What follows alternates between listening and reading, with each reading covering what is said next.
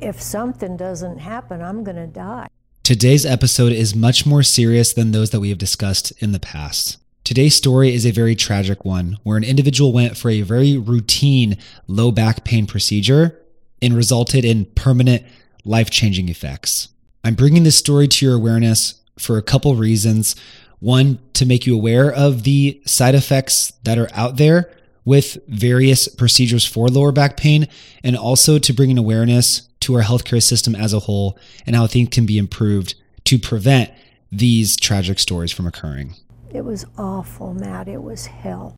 Jessie Adams, a 73-year-old female, just like many of you out there, was struggling with lower back pain and was looking for a solution to reduce her pain, specifically to reduce this pain for an upcoming drive to Ohio from Texas for a funeral that she was to attend with her husband, Rich. March 2019, the 73-year-old got an epidural steroid injection for pain relief, but the procedure, which is common, went wrong. In preparation for this, she went to a pain management center and was advised to receive an epidural steroid injection, something that nowadays is considered very routine, very common, and many individuals are pushed to injections extremely frequently for common lower back pain.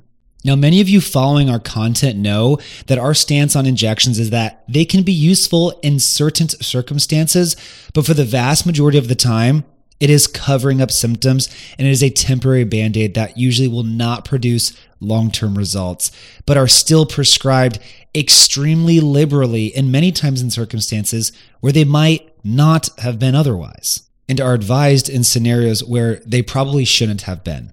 When Jessie received this steroid injection, she reported that she could not feel her legs following this. They were tingling, but she couldn't feel them, and the pain was so bad in her back. These types of injections do come with side effects. We have had personally many of our clients join our program who had tried injections in the past, actually felt extreme electric shock sensations shoot down their legs or a deep pain or burn in their lower back following these procedures that were not helpful and in fact increased and caused more pain. A lawsuit filed by Adams says the surgeon likely nicked a blood vessel during the procedure, causing an epidural hematoma, i.e. bleeding in the spine. The pain was so bad in my back. What occurred here is that after nicking the blood vessel, a hematoma formed, which is a swelling of blood. This swelling increased in size, pushing on sensitive tissues within the spinal canal, causing pain, but it began the process of causing significant pressure directly on the spinal cord. When the spinal cord has direct pressure from any kind of influence, as that degree increases, risk for serious spinal cord damage can occur, causing things such as Cauda-Equina syndrome. Cauda-Equina syndrome is a spinal cord emergency that can be characterized by a few different things. Saddle paresthesia, meaning the saddle is becoming numb or the groin region is becoming numb. The inability to use the restroom, or you are using the restroom when you did not intend to. And significant numbness or weakness in one or both legs. Hey, real quick, if you're watching this video and you're resonating with the things that I'm saying and you're ready to be pain-free, just click the link below and you can schedule a call personally with my team so we can meet with you, go over your current situation and figure out what you're missing and help you develop a game plan so that you can finally become pain-free. This is for serious people only, so click the link if you are ready to go. Back to the show. This is a surgical emergency because it's telling us that the spinal cord is being significantly compressed, and if this continues, can lead to permanent spinal cord damage. Adams rushed to Texas Health Presbyterian in Flower Mound, a main target of her suit. If not treated quickly, permanent nerve and spinal cord damage may be in store for her, and that, according to Adams' suit, They just didn't do their jobs. is what happened. Per the documents, Adams arrived with the hematoma at 4:54 p.m. Within 10 minutes, 2 MRIs were ordered and were made stat. So it sounds like initially, after presenting these symptoms from the epidural steroid injection, claiming the pain is very bad in my back and my legs are tingling, that this was initially taken very seriously. It sounds like the front desk staff recognized that this was not a good reaction, and these imaging modalities were ordered stat to conclude exactly what was causing these symptoms for potential side effects. However, the following is where it all went wrong. But they didn't begin until 6:31 p.m., almost 2 hours later. A 2-hour delay for the hospital to receive the necessary steps to then pursue potential surgical intervention is a lifetime in the world of spinal cord injury. The hospital has their systems, right? You need to come in, check in a particular way. They need to take you through particular tests before you can get passed down to eventually get what's needed. This is part of the problem that we'll discuss as well. And her getting through these necessary steps as quickly as possible is crucial to avoiding what ultimately happens. According to the suit, there was delay in either communicating the MRI order or responding to it. By the time they were complete and an on-call surgeon made it to the hospital to start a laminectomy, it was 10 p.m., 5 hours and 6 minutes since Adams arrived with the emergency. The damage had already been done. She is now paralyzed from the chest down. And I said, "You mean I'm going to be like this?" And she said, "I'm sorry." 5 hours after significant adverse reaction from an epidural steroid injection occurred until she had the appropriate intervention to try to attempt to save her lower limbs. This is the other piece of this scenario that is heartbreaking, is the inability of this particular health care center to appropriately see this patient and literally save her life. Hospitals are big businesses that can sometimes become very corrupt, that are designed in a particular way to operate according to their profiting systems. And they have particular orders and systems in place that are usually not the most conducive to a patient-centered approach or patient-centered environment. It is a system, and many of you listening to this might have had a similar experience in a hospital or potentially in a big clinic where you just feel like a number and no one is really talking to you, no one is really listening, and no one really cares. And this is a scenario of that to the extreme. Because they were so late on getting the imaging and then seeing the hematoma that was causing the spinal cord compression, the surgeon who was on site, who could have done it immediately, was already on his way home. And he had to turn around and come back, which just caused further delay in ultimately getting the procedure done.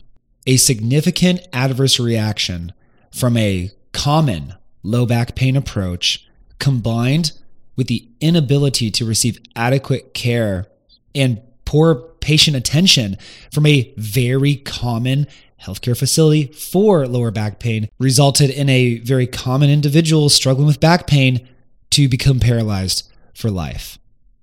This is the degree of consequence that can occur when things go wrong, and it is truly a tragedy. 80% of human beings alive will experience low back pain at some point. Jessie Adams is not unusual in that. Unfortunately, she was not led the right direction, most likely, for this lower back pain. Most lower back pain is treated with drugs, injections, and surgery, a very medicalized way. And education and exercise, being the number one treatment for lower back pain, is typically not the front-end treatment in most healthcare systems, which is extremely unfortunate. This leads people to quick fix approaches. This leads people to options where they don't have to do any work because they're being told that they don't have to. Oh, we can just give you a pill, we can give you an injection, you can just go to sleep and wake up and your back pain's gone with a surgery. And this is what's pushed on so many people, this method, this concept, this perspective on how low back pain should be treated. And it is so false and it is so wrong. And it is leading to worse and worse outcomes of lower back pain. And it is leading to tragedies such as this that could have been avoided otherwise. But Jessie Adams was struggling with pain and she was told by a doctor that this injection would take it away. And she wanted to be able to drive in the car, so why wouldn't she take that option? Unfortunately, not many people are aware of the risks that can come with this, or that can come with many other common approaches to lower back pain. There are risks with everything, and they range in severity, of course. Perhaps if Jessie was provided with better education and better advice on the front end, she wouldn't have been suffering from lower back pain at that point in the first place. She would have already recovered it by learning the proper exercises in the rehab plan that she potentially could have used to recover. And she might not have been to the point where she was willing to get an injection.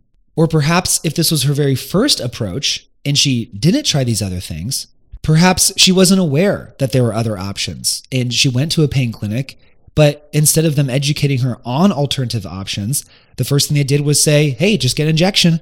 That's what we do with everybody else, which is what a lot of people are told. We'll just inject you and take your pain away. It doesn't work like that. And some people do get significant results from injections. I'm not using this topic or this video to scare people from injections in all scenarios. We have advised some of our clients to pursue injections in the right circumstance. So I'm certainly not saying all injections are going to cause this, or that you should be afraid of getting injections, or that they're the worst thing you could ever do along with surgery and along with medications. I'm not saying that. What I'm saying is that there are inherent risks with not doing things in the right order or the right way. The right scenarios could greatly benefit from injections, but so many people are pushed towards injections or pills or surgery or any invasive procedure extremely prematurely when it is not necessary, when it is not indicated. In many scenarios, it leads to more pain and more chronicity and just further confusion. And it is not the way the system should be running. Individuals need a better approach for lower back pain. They need to know what they can do for themselves, how to take control of their own lives, the exercises and movements and education that they can form in their own home so that they can learn how to be strong and in control. And this is exactly our mission, is to teach individuals around the world how to do this so that they can avoid these scenarios, they can avoid these invasive procedures. And that's exactly what we do through our online coaching program, where we help individuals around the world fully recover from lower back pain, disc herniations, and sciatica, scenarios that are very similar to Jesse's. We want to help individuals avoid this because these are tragic situations that we do not want anyone to experience. And with this video, I want to greatly respect Jessie and her husband, Rich, as this is a very personal topic to very real people where a tragedy occurred.